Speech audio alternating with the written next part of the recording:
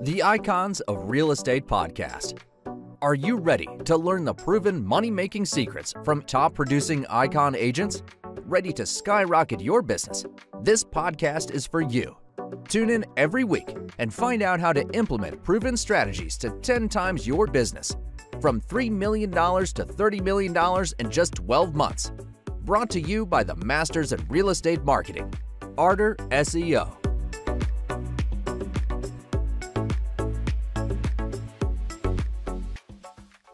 Welcome to the Icons of Real Estate. I'm Tim Calloway. We have a very special guest for you today from Halifax, Nova Scotia, Richard Payne with EXP. How are you, Richard? I am good. Tim, how are you? I'm fantastic. Happy Friday and all that good stuff. Yeah, it's Friday, so it's always good. Yeah, it's always good.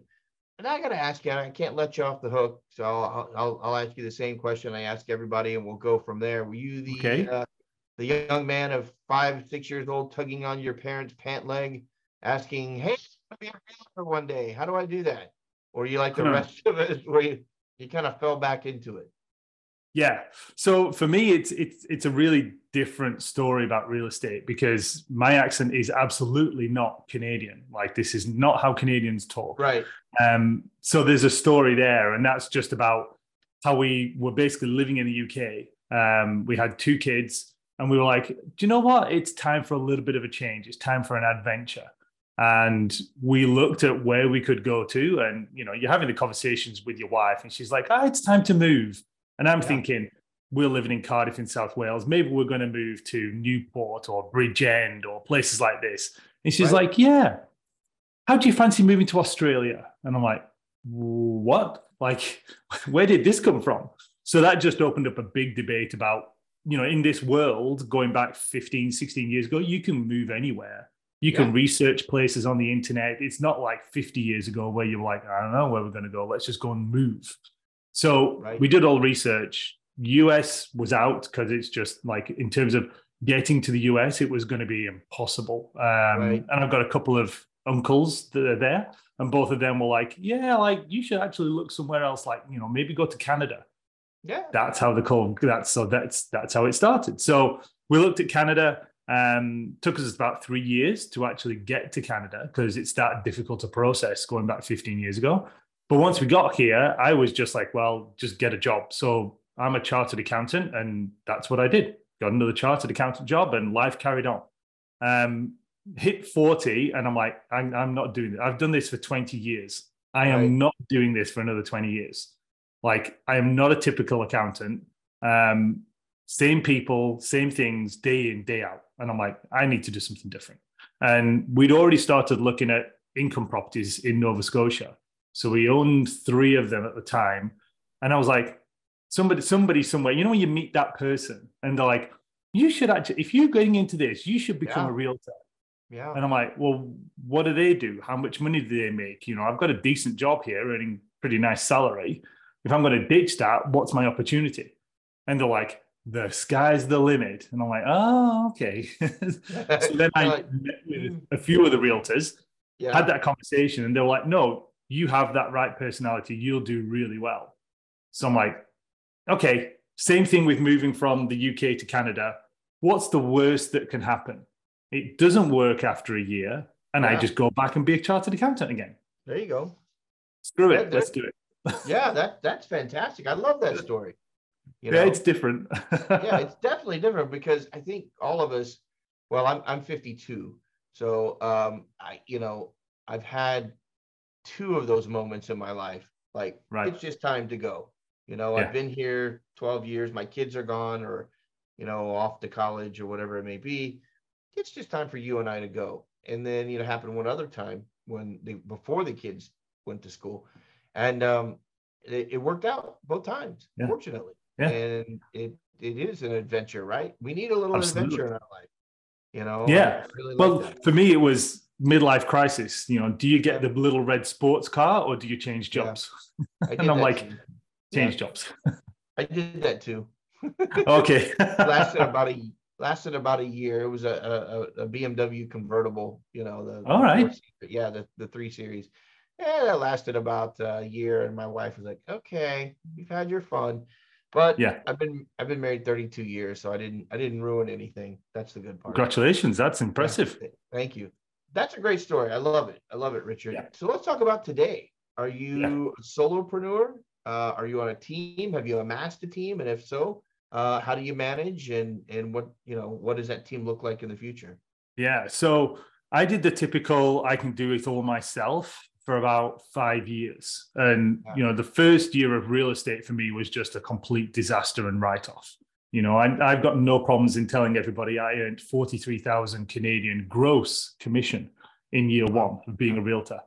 And that's when I was like, yeah, I can buy some time with my wife about not going back to being an accountant, but dollars need to be made here. So I shifted brokerage like within about 4 months, and then things started to click. So originally I went to Keller Williams and stayed with them, threw myself into the training, attended all of the events, and really figured out like, oh yeah, this isn't just sit back and wait. This is go do work.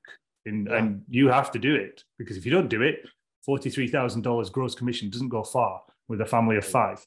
So I switched it all. And then within about year 5, I was like, okay, we're doing well now. Like we're hitting those 200,000 gross commissions pretty steady. Right. I need help. I need assistant. So we got an assistant, hired it all completely wrong, in about 3 years, went through about 4 assistants until finally found the assistant I've had now for about 2 years. And everybody says it's like, yeah, you were way too quick to hire. And that was your problem. Like you were just like, oh yeah, you're good. You'll work. Off you go. So now how it looks for the last 2.5 years is me, my full-time assistant. My wife is also in the marketing aspect. So almost everything you see from a branding point of view, blog posts, everything else in terms of ideas, social media, that's all Jane. And everybody who knows me says, yeah, that's your like little secret weapon, because she is really good at it. It's nice to have those in your arrow in your quiver, right? Yeah. Well, I meet people and they're like, how can I get a Jane? And I'm like, you can't. Okay. Sorry, she's mine. One of a kind. Exactly. And she's good. So we've got her as well. And then just about 6 months ago, we took on our first buyer's agent. So now we're starting to really put things on a real steroid ramp and actually go, okay, now we'll start building the team and we'll actually start growing that way. So we've been, again, you go through 4 assistants in less than 2 years, you figure out you should really take your time in hiring the right people. So that's what we did with Sarah. It was like, yeah, we've got to find the right fit that's going to work for our team, because we don't want to have people that just join the team and then within 6 months to a year, they're like, this is not what I wanted, I'm out. So I'm like, we'll take our time. We don't need to set the world on fire here, but we'll take our time, find the right people, and then we just keep ramping it up. Yeah.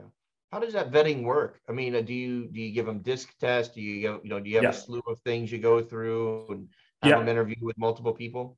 Yeah. So Jane's a good feel. She's a really good gut feel for like the right people. So there's always a conversation with Jane. Then we definitely put them through the disc profile. And then at the same time, I work with a coach out of Vancouver, a guy called Jason Samard, who is a pure genius at this. And we send everything to him. And then he also does a little bit of creeping on them and says whether he thinks they're the right fit for what we're trying to build. Because everything with a coach is like, here's the master plan. And then he's like, great. So this person you say they're going to fit, are you reacting to the need that you've got to help? For somebody to help you with this? Or is this a real person that like you're going to invest time, effort, and money in, and they're going to become part of your key to growth over the next 10 years? So he challenges me daily on a lot of the stuff I do, which is good because having a wife in the business, they can challenge you, but sometimes you don't want to listen to your wife. She'll be right, but you don't want to listen to that. Hey, Richard, did I mention that we're recording this? And so you said it, I didn't. Yeah, we'll deny everything. Right. I get it. So let's talk about that growth. You mentioned growth just now. So let's break out the vision board or put on the prognostication hats or crystal ball, whatever you deem fitting. But what does the next 1 and 3, and if you're bold enough, 5 years look like for you and your team? Yeah. So the short 1 year is basically embed Sarah into all of our systems and really ramp up the marketing. Our market is definitely changing in Halifax from the last 2 years that have been absolutely insane to being a lot more cautious, shall we say, because of the prices and the interest rates. So what we're finding is a lot of people are scaling back on their marketing because they now aren't making so much money that they don't care. So now they do care and they're pulling back. And we're like, great, whilst you all pull back, we'll go forwards. Right. So we want to bring another member onto the team this year. And then, of course, it's like the usual agent attraction into EXP. That's the other big thing. So that's the 1 year goal, is get another agent and really solidify the business plan, the business systems, so that when other agents join, it's literally a plug and play. Because, you know, I use Emma to do a lot of the training with them. I don't necessarily want to be involved in like, okay, here's how you write an offer. Here's how you use our systems. I'm like, that's Emma. So she's going to be heavily involved in all of that type of stuff. So it's get that grounded.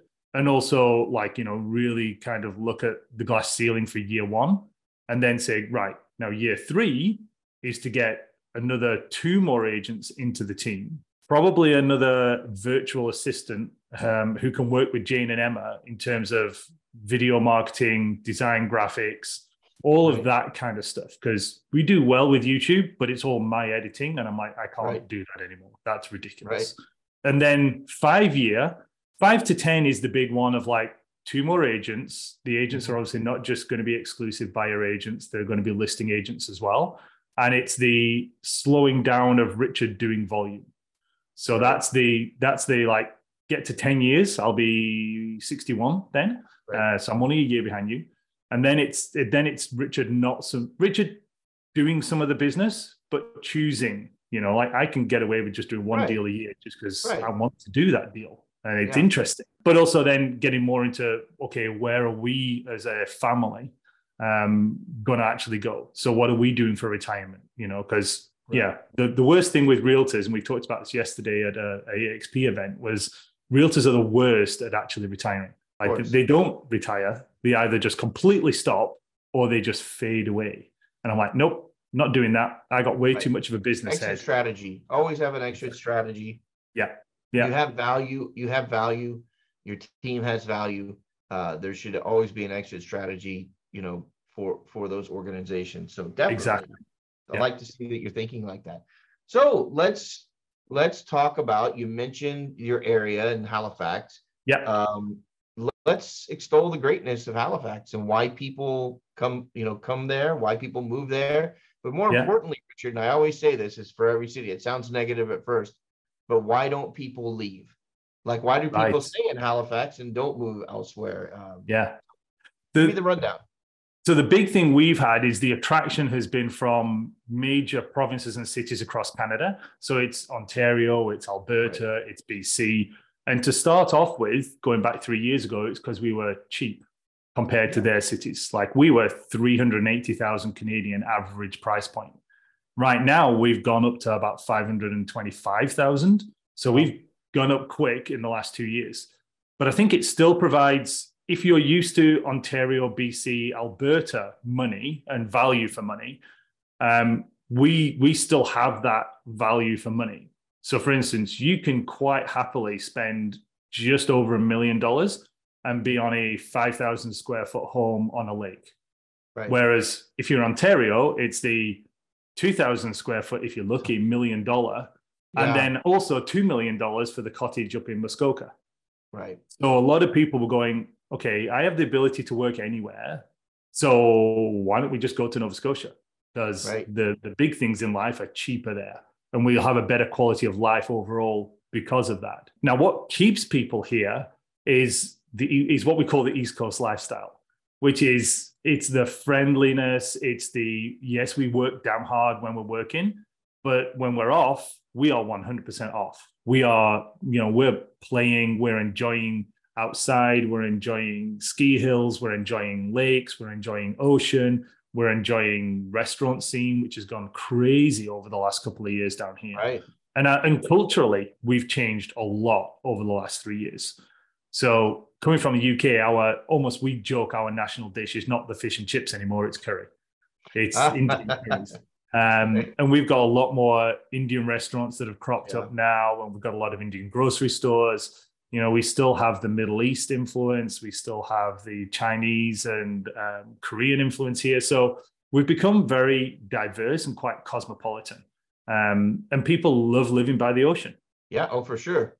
Yeah. They do. I'm in West Palm Beach myself, and we're right by. There you go. I'll tell you, my wife and I, we live on the intercoastal, so we're right here on the beach. But tomorrow we're going to the beach, and I'll tell you this is a true fact, and you probably have something similar. There are over, I didn't even know there were this many languages. There were over 80 languages spoken in West Palm Beach. Wow. And I'm like, and that probably includes mixed dialect. You know, I mean, if you take dialects from India where there are different dialects and Spanish and things like that. But it blows my mind when I sit down and I'll hear French to my left, Spanish to my right, German behind me. And I'm like, wow, this is so much better. I really enjoy that, actually. Yeah. You know, I feel like I'm learning more about the rest of the world, which I think all of us probably need to do a little bit of, right? Yeah, absolutely. So, yeah, and I imagine you guys have the same thing going on there. You know, just definitely, yeah, different languages everywhere and different folks walking around. And it's a good thing for the diversity of culture, because you start to appreciate all the other little bits that maybe you living here don't really appreciate. And then you meet somebody that's like, oh my God, this place is amazing because, and you're like, yeah, actually it is. Yeah. So, you know, you start to appreciate more where you live. Yeah, fantastic. So Richard, how would someone get in touch with you, whether they wanted to buy, list, or maybe they wanted to look at joining your team or just moving, want to know more about your area?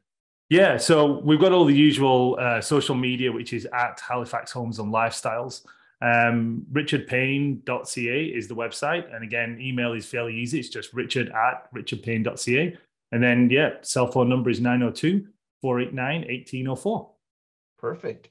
So the last question, and it's a doozy. Yeah. So I just, I always say you're the hit record and I'm the DJ. If anybody still knows what records are, I don't know. Yeah. But, take us at our age, we do. We're good. Yeah, for sure.